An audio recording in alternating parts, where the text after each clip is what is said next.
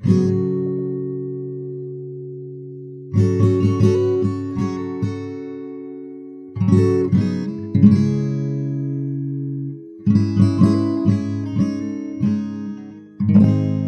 portion of South America that is currently within the borders of Brazil has been occupied by humans for at least 11,000 years, based on remains that have been discovered in the area and archaeological evidence of early human rock art, carvings, tools, and other such artifacts, including mound-based buildings that, when combined with other evidence, gestures at sophisticated social stratifications that seemed to be primarily based on chiefdoms, similar to hierarchies found elsewhere around the world at that point in social and technological development. The Marajoara, sometimes called the Marajo culture, was especially successful and prevalent in what is today northern Brazil, on an island at the mouth of the Amazon River. They would seem to have hit their peak in terms of population and development between 800 and 1400 AD, but there's evidence of human settlement on that island as far back as 1000 BC.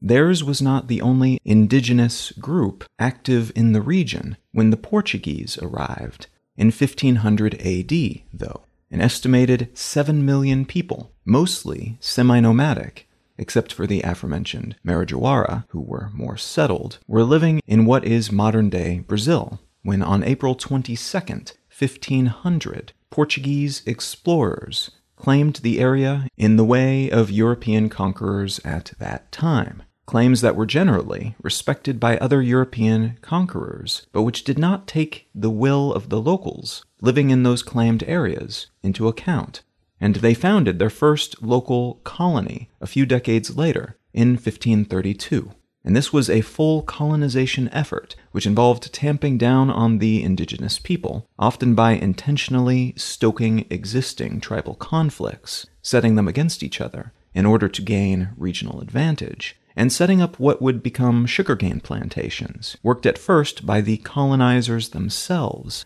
then by employed or enslaved locals, then, by the mid-16th century, by slaves imported from sub-Saharan and Western Africa, those imports funded by what became known as the New World Triangle Trade System, which generally meant American colonies like this one would export sugarcane to make rum. The profits from that sugarcane would be used to buy manufactured goods that would be shipped to Africa, where they would be traded for slaves, and those slaves would then be shipped back to the Americas, mostly to islands in the Caribbean and parts of South America, like Brazil, at first, but then eventually to the southern portion of North America as well, where the slaves would work on various plantations, like the aforementioned sugarcane plantations in Brazil. This Europe-favoring trade setup heavily influenced the shape Brazil would take, both in terms of its economy, which was almost completely reliant on sugarcane crops, until the 17th century, at which point it became more reliant on gold and other raw materials as well.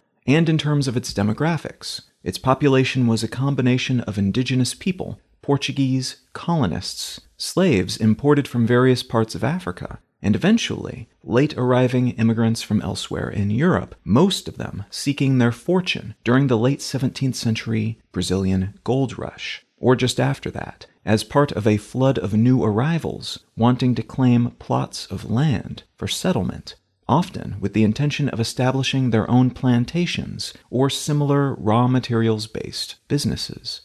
In 1807, both the Spanish and the French, the latter under Napoleon, were menacing the borders of Portugal, so the Portuguese royal family and their court moved from Lisbon in Portugal to Rio de Janeiro in Brazil, which was still quite colonial and bare bones at the time, but which quickly developed with this new royal arrival and the flood of people and money that came with them. In short order, banks and stock exchanges and other such financial institutions were set up in Brazilian cities, and this in turn opened these cities up for international trade. Previously, they were operating under monopoly conditions with the Portuguese government, having to trade with them almost exclusively. After that war in Europe that was surrounding Portugal had ended, the leadership of other European countries demanded that the Portuguese royal family and their court return to the continent, saying basically that it was unseemly for such people to live in a colony. But the royal family had come to like it in Rio de Janeiro, so they declared Brazil to be part of a monarchy called the United Kingdom of Portugal, Brazil, and the Algarves, making their new home a full-on state rather than a colony for official purposes in 1815. This did not go over well back in Lisbon, where the political leadership was irked that this colony, which was far bigger geographically than Portugal, was getting all this new prestige and power and wealth, and they were being insulted, basically, by a royal family that didn't want to come back home. And this led a few years later to what became known as the Liberal Revolution of 1820.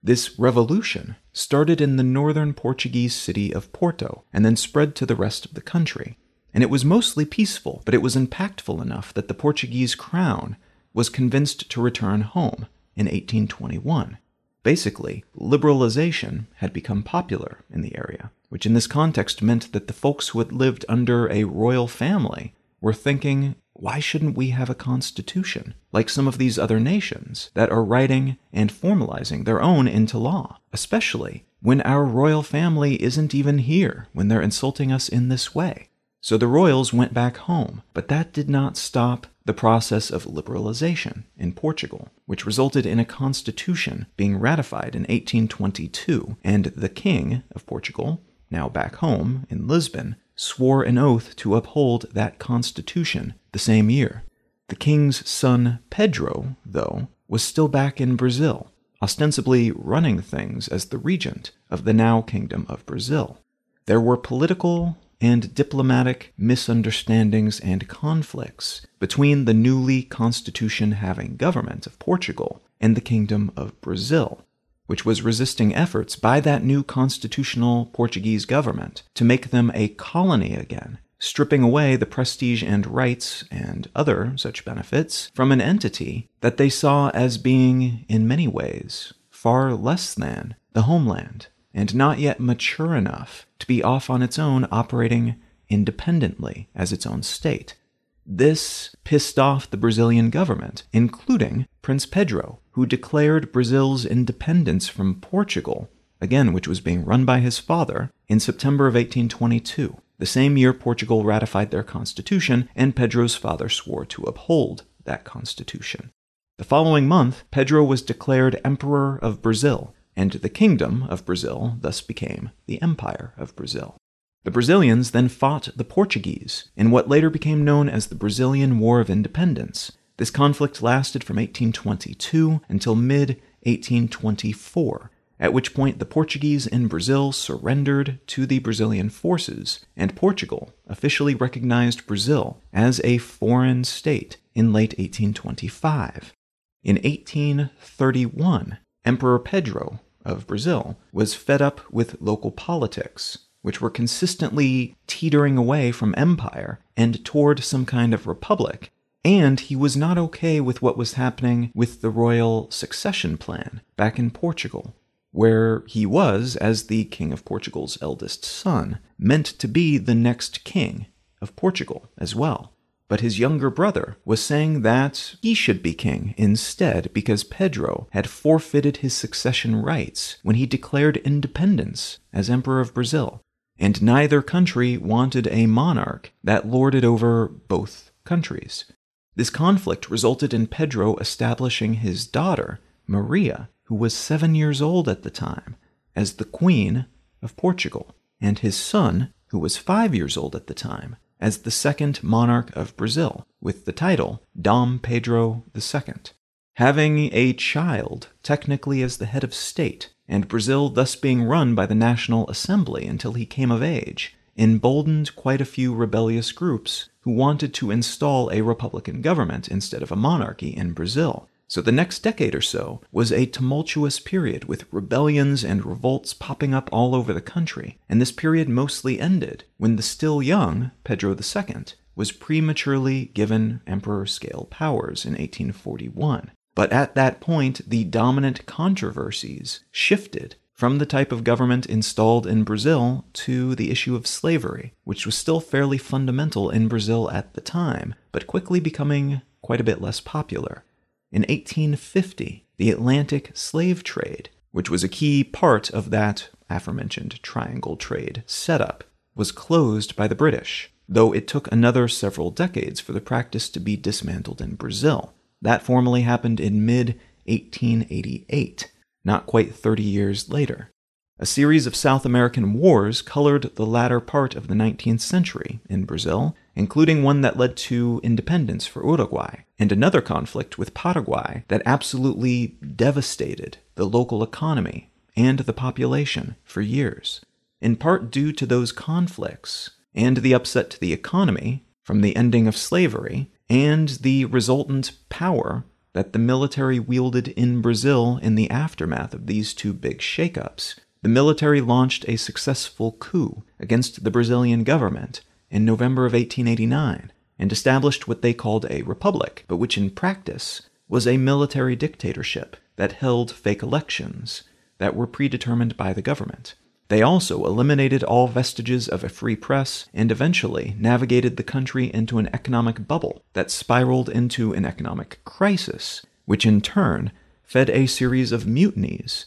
by primarily naval officers who led military revolts against that military government, which they said were illegally holding on to power in violation of the Constitution that was ratified by that same government and then ignored. Following that military revolt against the military government, a civilian government took power in 1894 and held that power for several decades, until 1930, when a relatively peaceful, stable period was upended by financial and political instability that fed into revolts, which in turn catalyzed a coup led by an unsuccessful political candidate whose running mate had been murdered, likely by the incumbent government, and who had the support of the military. The unsuccessful candidate who launched the coup, Getúlio Vargas, was only supposed to take control of the government temporarily, but as often happens in such circumstances, he then shut down Congress, got rid of the Constitution, and declared a state of emergency that never ended, and which gave him emergency powers, allowing him to, among other things, replace all state governors with people who were loyal to him and only him. Over the next decade, a series of attempted coups against Vargas and his government by constitutionalists, socialists, and fascists, so pretty much everybody, all failed. But they provided justification for the government to give Vargas yet more centralized power, and this eventually led to a formal declaration of Vargas as Brazil's dictator, which began a 4-year period that's now called the Estado Novo, or Third Brazilian Republic period, during which government brutality against citizens and anyone who opposed their rule was particularly monstrous and effective. After World War II, which Brazil stayed out of until mid-1942, after the Nazis and fascist Italy attacked the Brazilians over a separate maritime dispute, which caused Brazil to join on the side of the Allies, Vargas was overthrown by a military coup in 1945, during a period in which it wasn't a good look internationally to be a dictator or to have a dictator at the helm of your country. The same military that launched this new coup reinstated democracy in the country, and Vargas returned to power via election in 1950. But he committed suicide 4 years later during a political crisis of his own making.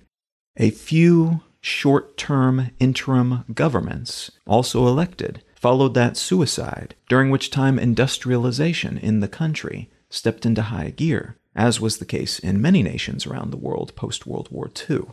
Another military coup booted the then-president in 1964, which led to a military leadership that was supposed to be temporary, but once again turned into a dictatorship a few years later in 1968. This new dictatorship was especially repressive of artists, academics, journalists, scientists, and anyone else that it considered to be a threat to their ideology and their brutal implementation of it. But despite all this abuse, the government held on to power and accumulated more of it, in part because of the economic benefits of all that industrialization, which was making a lot of powerful people rich amidst all that broader-based suffering. and because of support from powerful outside entities, including the United States, which, as part of Operation Condor, helped the Brazilian government and other governments throughout the Americas essentially torture and kill anyone that those governments found to be inconvenient to their continued, often dictatorial rule, all in the name of Cold War-era hemispheric stability, and likely to prevent the Soviets from getting more toeholds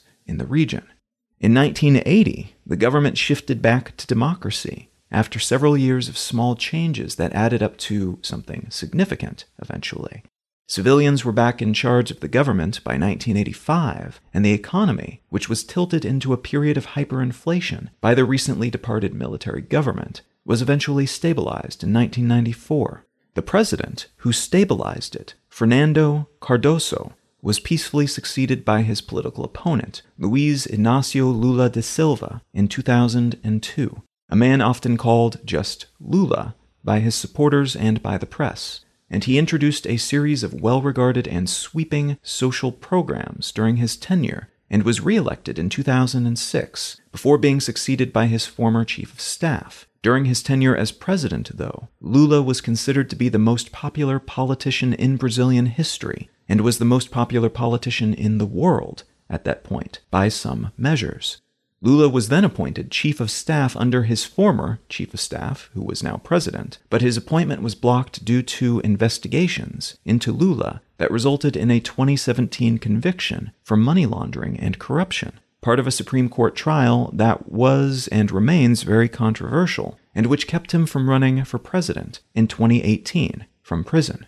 In late 2019, it was ruled that Lula's incarceration was unlawful, which led to his release from prison, and in March of 2021, a Supreme Court justice determined that Lula's convictions were not legitimate because he was tried by a court without jurisdiction over his case.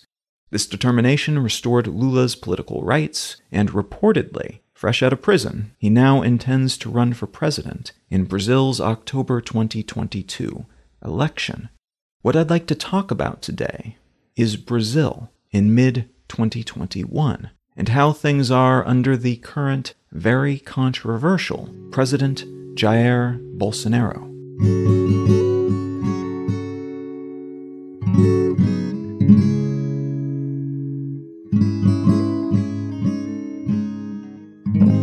You're listening to Let's Know Things. I'm Colin Wright. Jair Bolsonaro served in the Brazilian military from 1977 until 1988, when he retired with the rank of captain. Shortly after moving to the military reserve, he was elected to the Rio de Janeiro City Council as a member of the conservative Christian Democratic Party, and in 1990 he was elected to the lower chamber of Congress, a position to which he was re-elected 5 more times after that. As a conservative of the Christian Democratic Party, he espoused traditional Christian conservative values during his time in office, like opposition to abortion, secularism, and anything related to homosexuality, including same-sex marriage. As his party began to shift to more liberal versions of the same policies, though, he remained staunchly traditional, moving even further to the right in some cases, and becoming known for his views that were considered to be far-right and populist in nature, instead of traditionally Christian and more broadly conservative.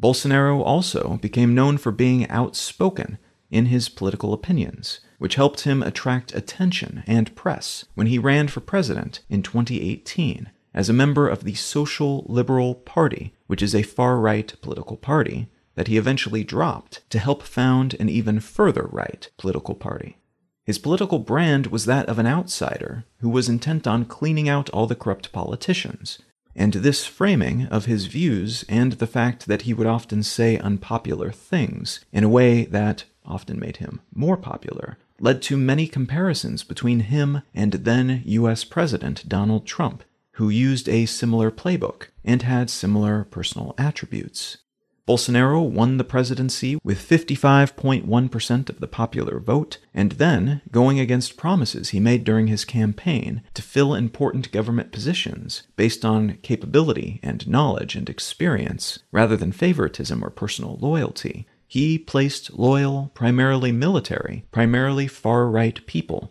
in positions of power throughout his government, which led to a lot of intergovernment conflict because of this clash of purposes and ideologies between the people running it. In his early years as president, despite a flurry of controversies and scandals, Bolsonaro did fairly well in terms of public approval, in part because he managed to help end an economic crisis that had started in 2014, and because he was able to reduce crime rates in some major Brazilian cities. He also made some decisions that were very popular with captains of industry, like allowing more development in the Amazon rainforest, which I'll talk more about a little bit later, and eliminating regulations that made doing business more expensive or tedious, but which, while implemented, dramatically reduced pollution levels and greenhouse gas emissions, and reduced the threat of abuse faced by some minority groups. Now, all that said, the article I'd like to start with today comes from The Intercept, and it's entitled, "Brazil Seeks to Hold Bolsonaro Accountable for More Than 400,000 COVID-19 Deaths." And that article has the subtitle, "A New Commission is Investigating Jair Bolsonaro's Response to the Pandemic, and Political Foes Are Gathering Strength." It's difficult to know where to start with the problems currently faced by Bolsonaro, and the problems faced by Brazil as a consequence of his policies and actions. And I say that even though, until quite recently, Bolsonaro was quite popular. In some cases, popular in the same sense that Donald Trump has been popular in the United States. Absolutely loved to the point of worship by some, and absolutely hated as a representation of everything wrong with the world by others. Bolsonaro has a similarly divisive approach to politics that is good at increasing the level of contrast in ideologies so that local political groups move further and further to the extremes, leaving little room for agreement or cross-aisle collaboration in the middle.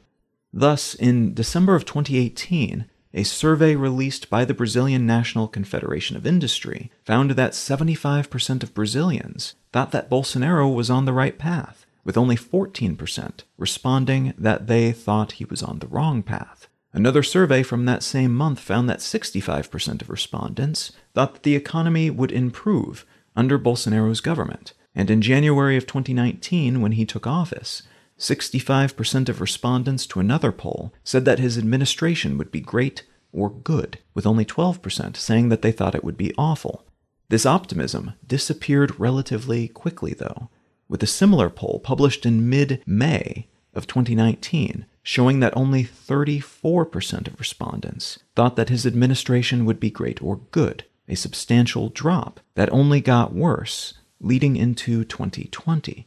By mid-2020, as the COVID-19 pandemic spread, however, Bolsonaro's approach of, at first, denying that the pandemic was real, then denying that it was as bad as the scientists were saying, then denying that it mattered, saying that it was no more deadly than the common flu, that it was all a fantasy made up by the media, and that he would be focusing on the economy, not silly, overblown health concerns that people who are strong and manly wouldn't need to worry about anyway. This approach was apparently comforting to many Brazilians who looked around at all the panic and devastation around the world, and then looked back at home and saw relative calm and a leader who seemed to be calling out the rest of the world for a lack of strength and willpower. And they thought, okay, this is pretty good, all things considered. Things seem to be good here compared to what's happening in the rest of the world. Some of that confidence spread by Bolsonaro, though, was predicated on intentionally hollow data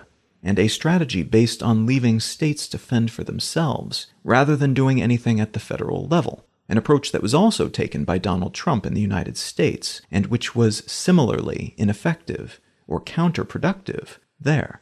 Eventually, though, even the doctored local COVID numbers were surpassing those of other countries. Yet Bolsonaro continued to wade into crowds of his supporters without a mask, shaking hands, giving out hugs and kisses to anyone within reach, and generally very intentionally flouting the fact that he was ignoring all of the recommendations being made by a medical community that was increasingly reaching the Brazilian people and raising concerns about exactly that sort of behavior.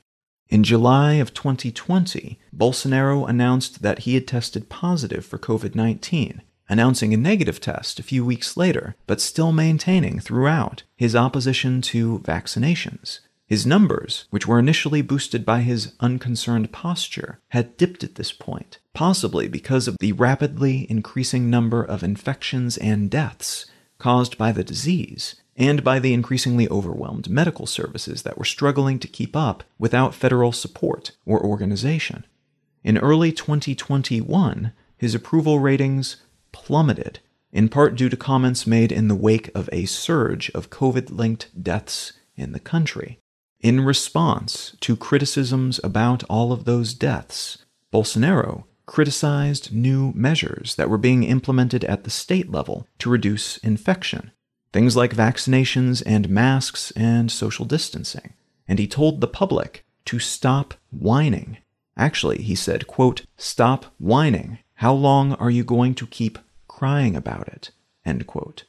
This, again, in response to newly announced data that indicated Brazil was seeing internationally record numbers of new infections and deaths caused by COVID-19. He also, around this same time, ended emergency payments that were being made to poor people during the pandemic, which had significantly boosted his popularity in 2020, but which, when the payment plan ended in December of that year, almost certainly contributed to his collapsing approval numbers.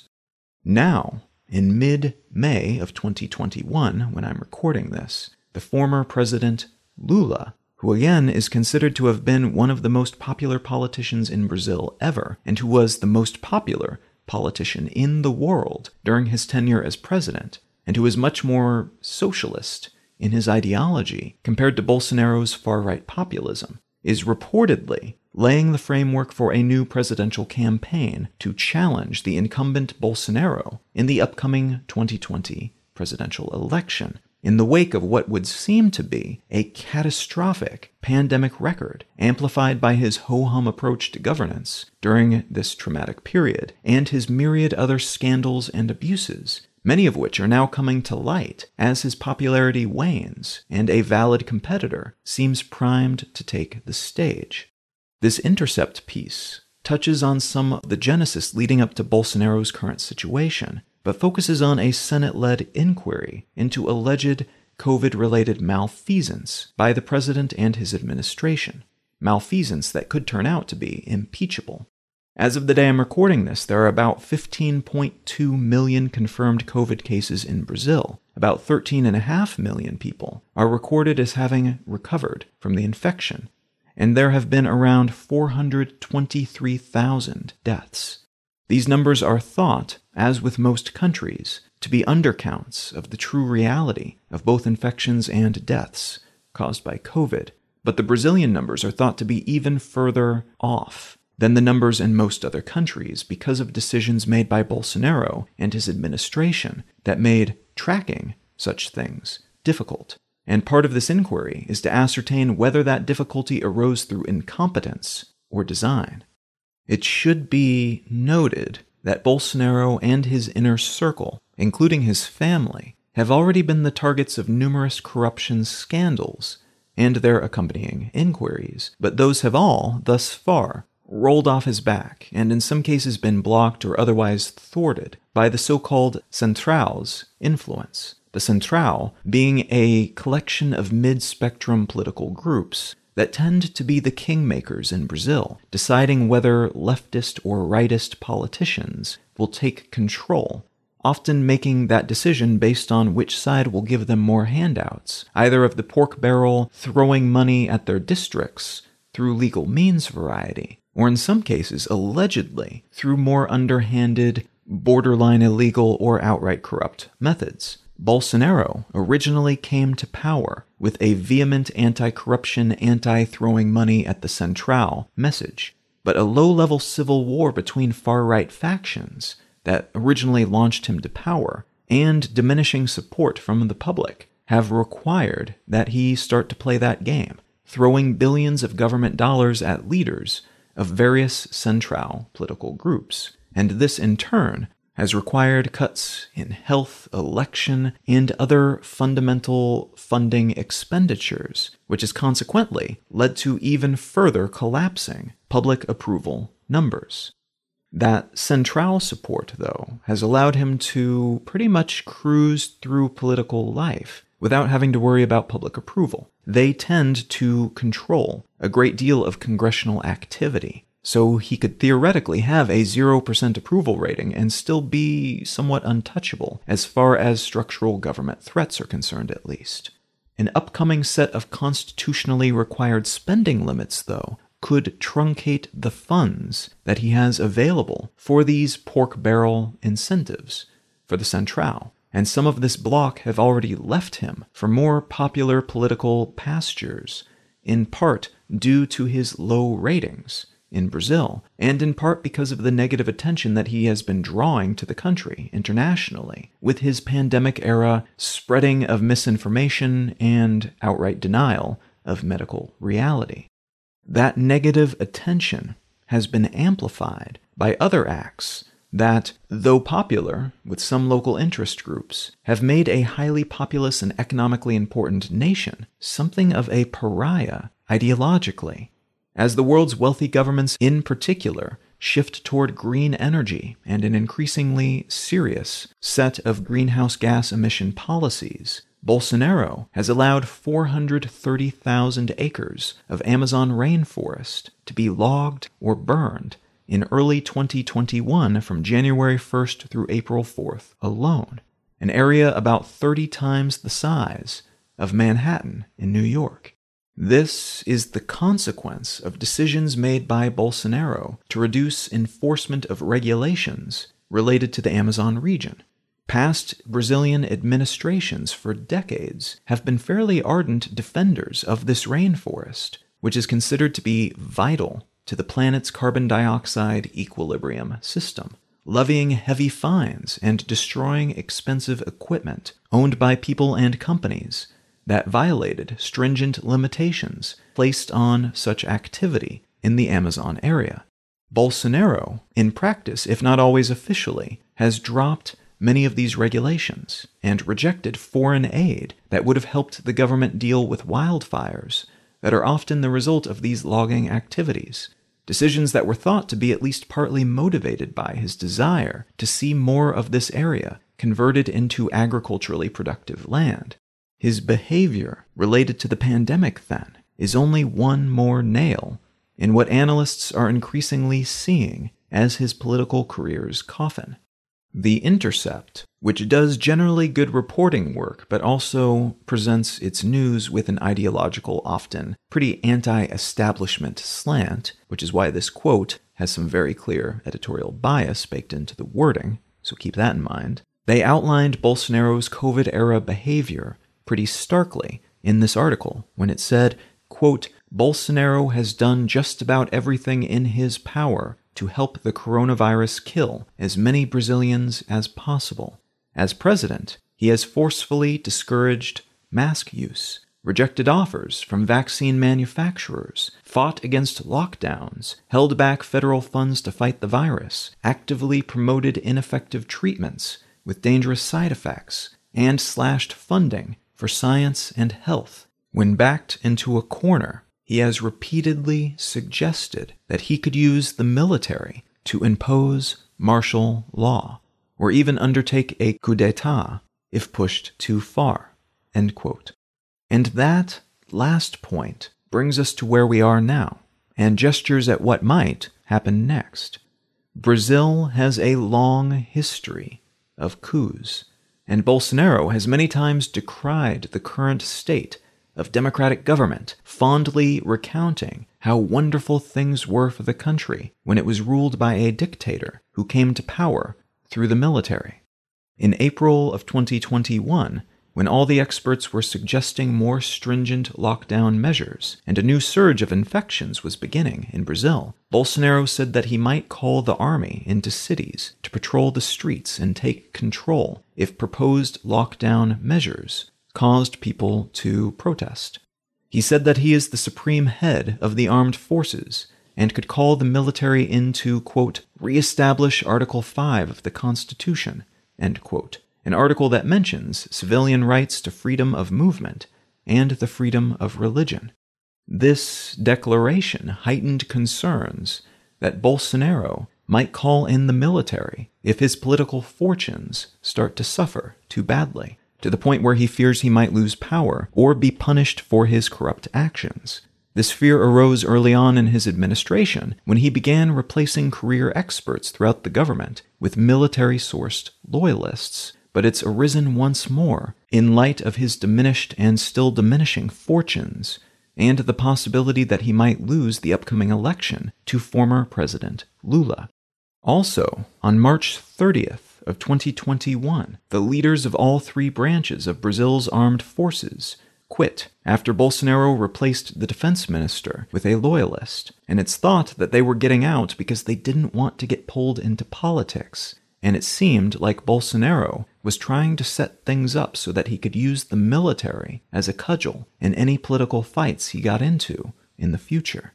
A new poll from early May of 2021 showed that Bolsonaro's approval ratings may have gone up slightly from the previous month, from 35 to 40%, though his disapproval, according to that same poll, is still at 57%, which is about what Lula had in the opposite metric, approval. So if an election were held today, there's a very good chance that Lula would have a victory, and a runaway victory at that.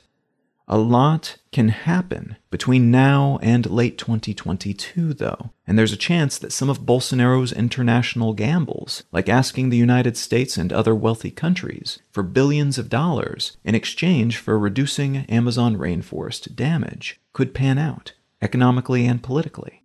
It's also possible that Bolsonaro will pass a currently in discussion new monetary assistance program, which will see more government dollars handed out to poor people who are suffering as a result of the pandemic. And there's always the chance that Lula will do something controversial, stupid, or provably corrupt, which could knock him back off the ticket. And there doesn't seem to be another competitor with the same popularity, name recognition, or level of prestige and power required to challenge Bolsonaro should Lula disappear from the ballot.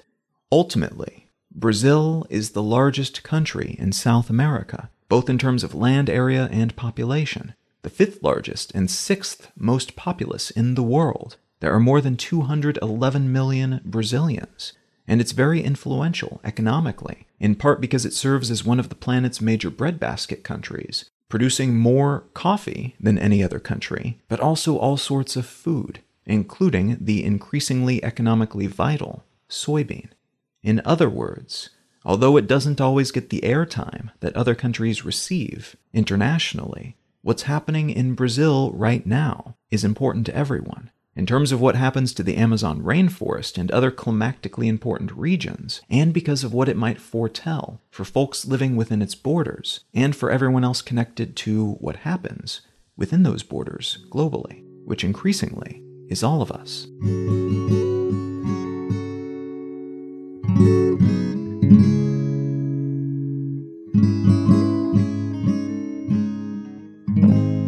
The book that I'd like to recommend today is called Imperial Twilight: The Opium War and the End of China's Last Golden Age by Stephen R. Platt. This book is exactly what it sounds like based on the title. It is a deep dive into the history of China's imperial period with a particular focus on what happened leading up to, during, and just after the Opium War, which was a collection of conflicts between Imperial China and mostly European nations that wanted to trade with China, and in many cases to benefit from some kind of exclusive type of trade for certain objects and materials that could be had there, like tea, that were very difficult to come by or impossible to come by elsewhere in the world at that point. It also documents in a very interesting way how opium and drugs of this sort play a very outsized role in these types of conflicts and the spread of all sorts of wealth and other materials throughout the world. Now, if any of that sounds interesting to you, consider picking up a copy of Imperial Twilight by Stephen R. Platt. You can find out more about me and my work at Colin.io, You can find the show notes for this episode and every episode of the podcast at letsknowthings.com. You can find my other podcast, Brain Lenses, wherever you get your podcasts or at brainlenses.com. You can subscribe to my daily newsletter in which I curate and summarize the news each morning at onesentencenews.com. And you can feel free to reach out and say howdy on social media. I'm Colin Wright on Facebook, and at Colin is my name on most of the other ones. Thank you so very much for listening. I'm Colin Wright, and I'll talk to you again next week.